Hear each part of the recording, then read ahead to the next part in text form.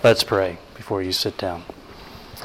Father, I thank you again for this time to share what you have laid on my heart. Just ask for wisdom. Father, as we look into the subject of evangelism, Father, if it's something worth living for, it's something worth talking about. And I just thank you, Lord, for these young people. Lord, there's a tremendous potential here, and I just want to stir that fire within their heart to just be sold out and not to hold back and be ashamed of the gospel. Because if we're ashamed of you, you're going to be ashamed of us. And Lord, at the same time, to have a humble spirit about it. Not that we're brazen and bold and mar the testimony of you because of our maybe overzealousness of it, Father. We just want to have sanctified hearts. We want to have pure hearts. All that others can see Christ. And also, this gospel is not just for us, it's for all humanity, that there is a future. There are two destinations, heaven or hell. And Father, every soul that is born into this world is going to spend eternity somewhere. And Lord, you are counting on us to tell others so that their soul can be saved and that they can also experience that peace and joy when we all get to heaven and sing those perfect songs. And there will be no more suffering, no more trials, no more pain.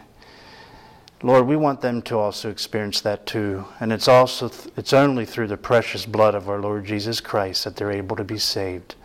Again, we ask that you will continue to pour your Spirit out upon us. We pray in Jesus' name. Amen. You may be seated. I want to thank you for your prayers, your words of encouragement. I came here not knowing many of you, and I want to thank you for your love and for your kindness to this fellow that's from the East Coast and maybe doesn't understand all the thinking of the West Coast. And yet there is only one God. And I'm thankful, even though we have maybe different ways of doing things, I want you to know there's only one way to heaven. And that's through the Lord Jesus Christ himself. Our world is telling us you can get to heaven many different ways. Through Allah, through Muhammad. List goes on and on. But there is only one way to heaven. And that is through the precious blood of our Lord Jesus Christ. Before I get into the subject of evangelism, Brother Luke said he wanted to bear his heart, and I guess I feel led to bear my heart too a little bit. I guess for my whole session, not just for a little bit right here at the beginning. But I am sensing that some of you maybe are struggling, and I'm not sure, I haven't put my finger on what yet. I've been to different Bible schools. This is not new for me. And I see many of you that have a clear countenance and want to do what's right, but I kind of sense maybe you're not sure how to. I don't know if you're working through your own emotions or your own future or what. And you might think, well, you're sure putting a lot of. You're dampening our spirit here, and I don't want to do that at all. But I just want to encourage you that if you are saved, God bless you. God is taking you step by step, and don't get discouraged as He works through your heart. But if you're not saved, you might be pretending you're saved and making it look good. My prayer is that you will repent and get right with God. So I could be way off. But I just kind of sense in my spirit, I know how young people, I know what struggles are, even today yet. And sometimes I have some of these fears and doubts that come into my life, and I just need to, just like Brother Luke said, get over to this side where I see Christ. And He is my all and in all. He is everything about me. Maybe with the testimonies that were shared of others, and maybe in your prayer group, as someone is expressing how God met their needs, and everything. Our tendency sometimes is to think, well, I didn't quite have that type of experience. Maybe I'm not saved. Well, if you are saved, you don't need to worry about that. Now, if you're not saved, then you need to be saved. But I'm going to just give this illustration. Sometimes we have this illustration I'm giving is from our home congregation. We have a brother that's an ex-drug dealer in our congregation, a man that I know very well, helped him through a lot of things, and he's has been accountable to me over the years. But as I drew that, body, soul, and spirit, he was always longing, before he was a Christian, for that next fix. That next fix. And you and I would say, well, that's because his body was in control. Now, I sense sometimes among the people of God that we have a tendency of maybe doing that spiritually. And I want to make myself clear that I believe in the working of the Lord, but somewhere we kind of get this idea because my testimony doesn't quite match that person's testimony, and we start comparing ourselves that I just kind of need another fix. It's a little bit like a hit and miss engine. Boys, you know about hit and miss engines, right?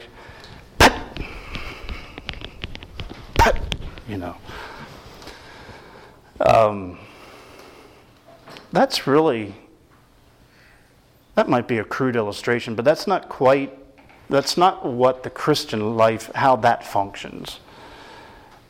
In spite of our disappointments and everything of life, but sometimes and then we get what we call a fix, and we get on a high, and the next thing we're looking for the next high. And I think maybe, as I've heard your testimonies of some of your friends today that are maybe out in the evangelical world, or the norm of Christendom, maybe that's what they have been doing. I don't know. There's just strong. I'm just not quite satisfied with where God has me at this point. So I need that. I don't know if I'm making sense to you or not, but I need that out there. And yet at the same time, I don't want to dampen the spirit of stretch. We need a stretch closer to the Lord, but at the time we're stretching, we still have to have that peace and joy in our heart. I'll just give this too. Talking about another tractor here. And we had a family, I think it was for my 40th birthday. Family was together and they had invited some friends, and my second daughter was dating at the time, and they just came to me and said, "Dad, we're leaving for a little bit." I had a policy that they never went anywhere without me knowing where they went and what they were doing. And I said, "Well, where are you headed?" "Well, can you trust us just this once? We have something that we want to do." And I looked at my wife, and her head's going like this. And if my wife's head is going like this, I knew that there must be something that's taking place. And they left. And as we were sitting out in the yard, it was in the summertime, I heard in the distance this pop, pop, pop, pop, pop, pop, pop, pop, pop, pop, pop. And I thought, okay. He went over to the neighbor to get their putt-putt John Deere, which he has a wagon behind it. And he was going to give us all a ride on this putt-putt John Deere. And I could hear this putt putt putt putt putt putt putt putt putt putt putt putt putt putt putt putt putt putt, and I knew that he made a turn. And then coming towards our place, there's a little bit of a hill, and it was a kept going. That's maybe a little more how our Christian life is. Sometimes there is turns that we need to make, and we need to slow down a little bit and see what God is doing in our hearts and lives, and that's why we're here. Not that you put it in neutral and don't allow it. And when the going gets tough, the putt-putt is still there, even as we're climbing a hill. It probably is a crude illustration, but I just want to bless you young people. Don't try to fabricate something that's not there. And be real. Even when you share your testimonies, we like to get up or whatever and share a glorious testimony.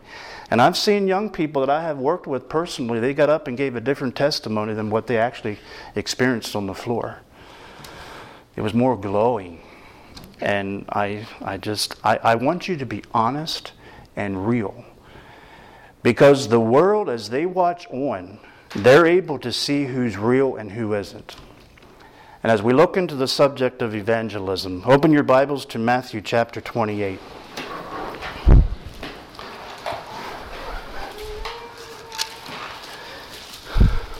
Some of Jesus' last words is the commission. And I realized that he was speaking to the 11 disciples when he said these words in Matthew chapter 28, verse 16. Then the 11 disciples went away into Galilee, and to a mountain where Jesus had appointed them. And when they saw him, they worshipped him, but some doubted. And Jesus came and spake unto them, saying, All power is given unto me in heaven and in earth. Go ye therefore and teach all nations, baptizing them in the name of the Father, and of the Son, and of the Holy Ghost, teaching them to observe all things whatsoever I have commanded you. And lo, I am with you always, even unto the end of the world. Amen.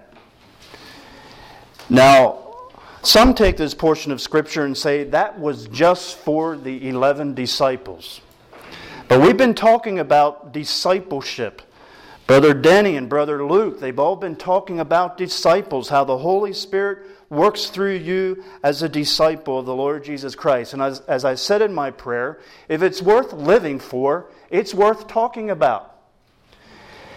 If it's worth for you to be a Christian and you understand what it is to be saved and you understand what it is to have your sins forgiven, why wouldn't you want to tell somebody else about what you're experiencing? Why do we want to keep our mouths shut? The Bible says, I know there's a time to speak and a time to be quiet. I'm still trying to learn the be quiet one. But, when it comes to testifying of the Lord, we open our mouth, He will fill it. And when it comes to this testimony, and I understand that maybe some of this evangelism might be new to you, I've been taught from little on up about being evangelistic and reaching out and telling others about what God has done in your heart. And Jesus is giving this commission, and as I look at it, it says, "Go ye therefore and teach all nations." Now at that time there was different nations, and before these 11 were able to, or these 11 gave their lives or died a physical life before all nations at that time were actually covered. So there was still some nations that had been unreached. Some will tell you and say, well, that was their responsibility and the word has gone out and now we just sit back and that all lies with God. Well, I want you to know that when the Holy Spirit fell in Acts chapter 2 upon His church, as they were up in that upper room, there was more than 12 there. And His Spirit poured out upon them, and Jesus told them that you are supposed to go to Jerusalem after I ascend into heaven, and you are to wait for this promise of the Holy Ghost. And this is what He says in Acts chapter 1 now, about them receiving the power. After that the Holy Ghost has come upon you, and ye shall be witnesses. That word means martyr. Unto me both in Jerusalem and in all Judea and in Samaria and unto the uttermost parts of the earth. I think, Brother Denny, you mentioned 8 billion people today they're saying possibly is live? Somewhere over 7 billion people. And someone else told me recently, and I'm not sure if this is factual or not, maybe you can verify it, that there's actually more people living today than there ever was, that if you would add them all together, that ever lived. That surprised me, and I see some heads going like that's not the first time you heard that. But there are people on this earth, even in our own nation, even in Seattle, Washington, that never heard about Jesus. I was in New York City and I mentioned Jesus to someone. He said, well, who's Jesus? I never heard of Jesus. And he was not from another country. He was from our country, born in New York City. But in verse 8 it says that that the church is going to receive this power, or Jesus is telling them that they are going to receive this power of the Holy Ghost. And it says, ye shall be witnesses, and that word, like I said, means martyr. So how could somebody be martyred if they didn't do anything? The reason they got martyred is they were testifying of the things of the Lord and doing and witnessing and evangelizing. If they would have just kept quiet about it, they would have never turned out to be martyrs. Right? It's because they opened their mouth and lived a godly life in front of everybody that it got the people riled up, and they said, well, they're preaching this Jesus and that He died for their sins, and we got to put a stop to this. And as you look through the book of Acts of how it was happening, the more the more they persecuted the Christians, the faster it grew. And that happened even happening in our time. We don't understand what bodily persecution is, but our brothers and sisters in other parts of the world do. Now, in the book of Acts, it also mentions that they were so zealous for the Lord that they were turning the world upside down. One man said, no, they were turning it right side up. Because the world is already upside down, we need to turn them right side up and get them back to the things of the Lord.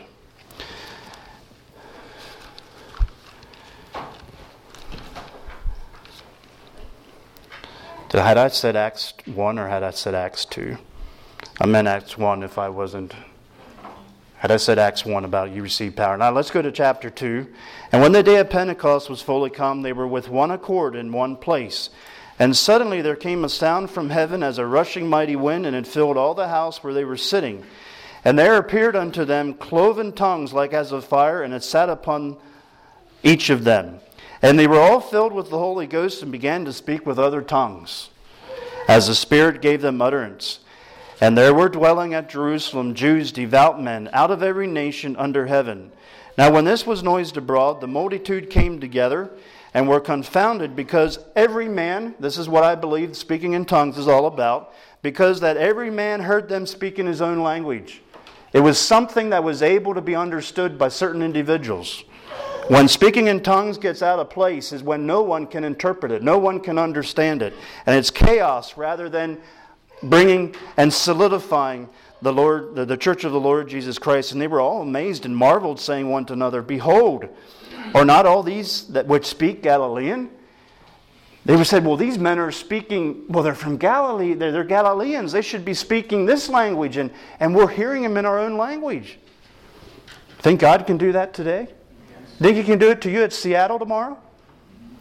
As you testify of the Lord and someone else doesn't even know English, can they maybe hear as you talk that in their own language? Andrew Yancey from, I forget, Florida, I'm not sure where he was from, was an evangelist that traveled up and down the East Coast, maybe got out here in the West, I don't know. But there was a lady one time after the service that could not speak English but knew Russian. And after the service, she came back to the end of and through an interpreter said, thank you for preaching in my language. She heard the whole message in her tongue. Sometimes we think, wow. But I want you to know that's the same God that you and I serve today. He can do that. It's not hard for Him. It's because of our lack of our faith, the lack of our unbelief that it doesn't happen maybe. Maybe we're in the way too much. Then he spoke. Peter stood up and he was zealous for the Lord, and things began to happen.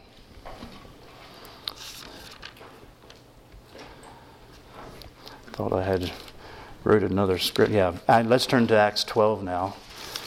Peter got in trouble. Some people were not very happy with him. And as we evangelize, you are going to have people that are going to mock you.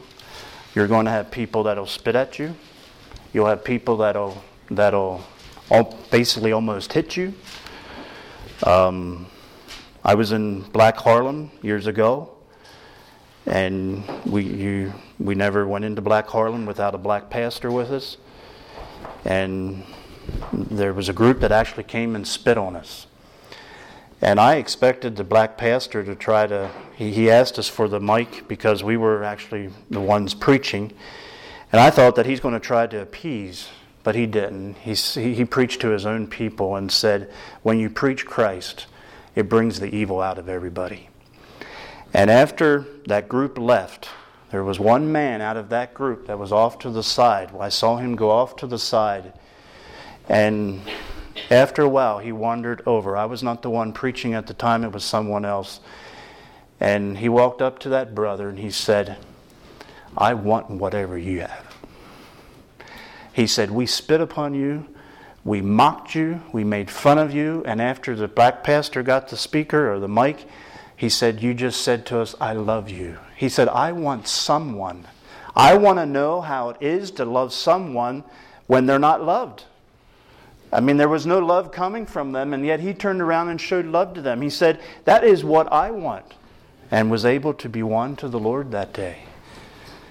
Where that man is today, I don't know, but I hope that somehow it made a difference. You're not going to be loved by everybody, and it's tough sometimes to stand up for what's right, but it makes us think, especially when the hard questions come. Why, sisters, do you wear the prayer veiling? You're going to be asked that question. Are you ready? Well, our church asks us to do it. Is that how you're going to answer? No.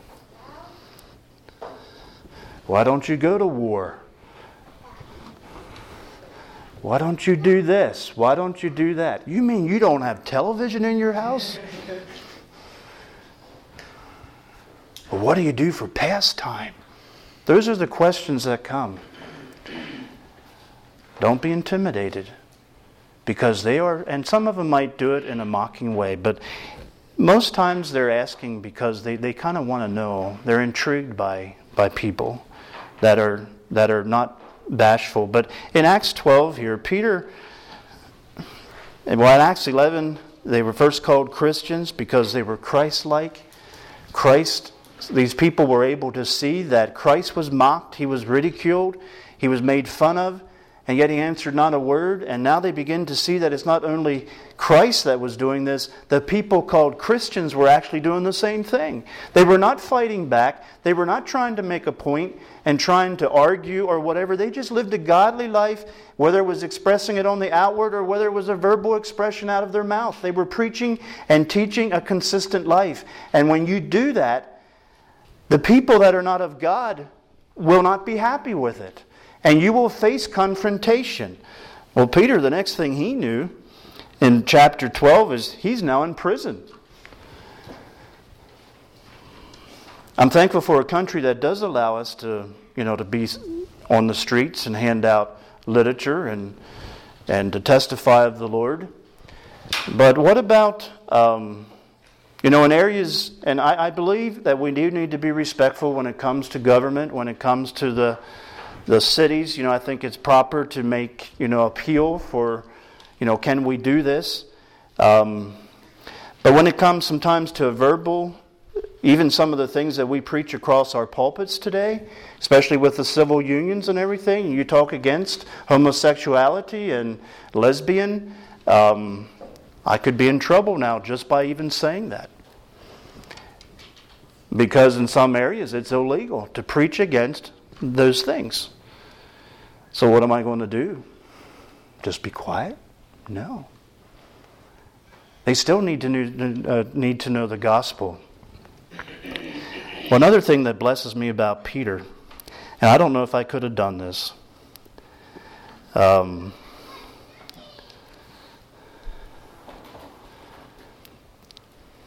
Verse 6.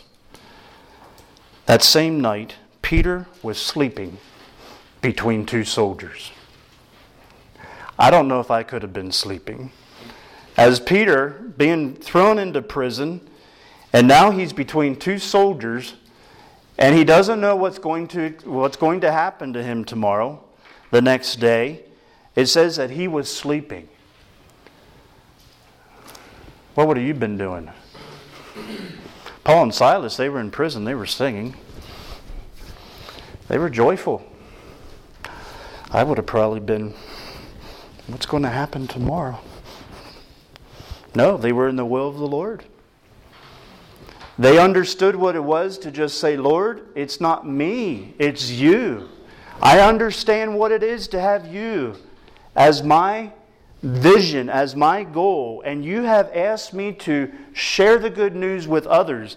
And Lord, if you want me to spend time in prison, that's fine. If you want my life to end, that's fine. That's what it is to have a resigned heart. And there are those the world over that are doing that. In most countries, in a lot of the countries, the Muslim countries, or some of the stronger Muslim countries, there's a distinction between a Christian and an unchristian. Very clear. And when you say you're a Christian, you might not last for very long.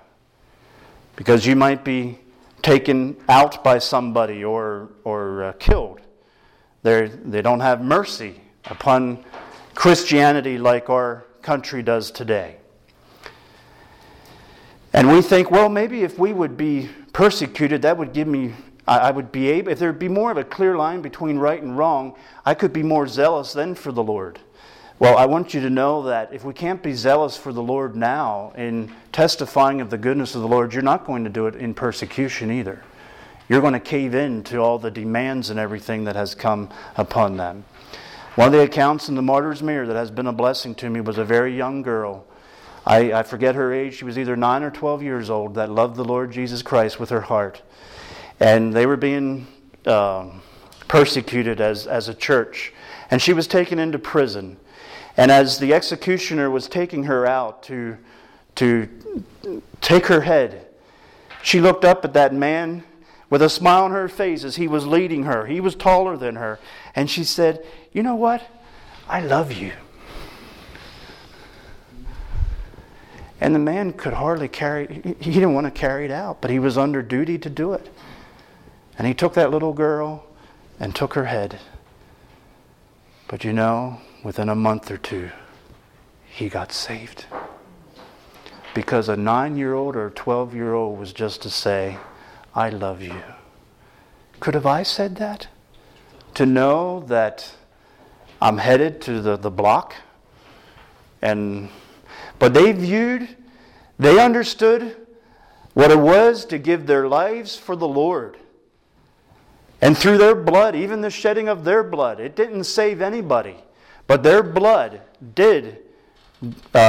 was the growth of the church in that time. And so it is with the martyr of God's people even today. And it takes a love greater than the words "I love you" when you know that your life is going to be taken. And we have a hard time even loving those that don't love us today when it's a life of ease. And the challenge is, can I love those that do not love me? And our world is changing fast. And in the horizon, it looks like we as God's people are going to be faced with different issues. Talking about this, and I know you were talking about different things, Luke, of applications. I feel that if we would be running for our lives, there wouldn't be this line. There wouldn't be this line as much. When I first grew a beard, my background, you didn't grow beards. That was worldly. Seems backwards to you, right? I have a few uncles that are ministers in a congregation, and this is what I told them. I love my uncles. We get in discussion. I said, his name is Harlan. I said, "Uncle Harlan, when we're ever being persecuted and we're running from barn to barn, we're going to look alike."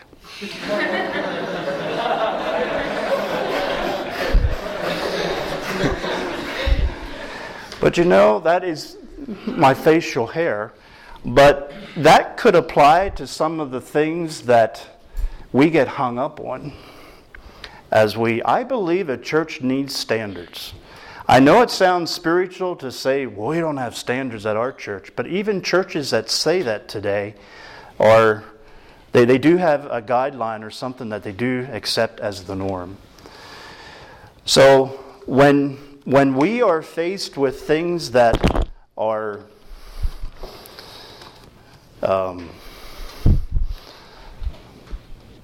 these areas, I told Brother Luke, he shared in a half hour, 45 minutes, what I was trying for the last 2 days, is that relationship.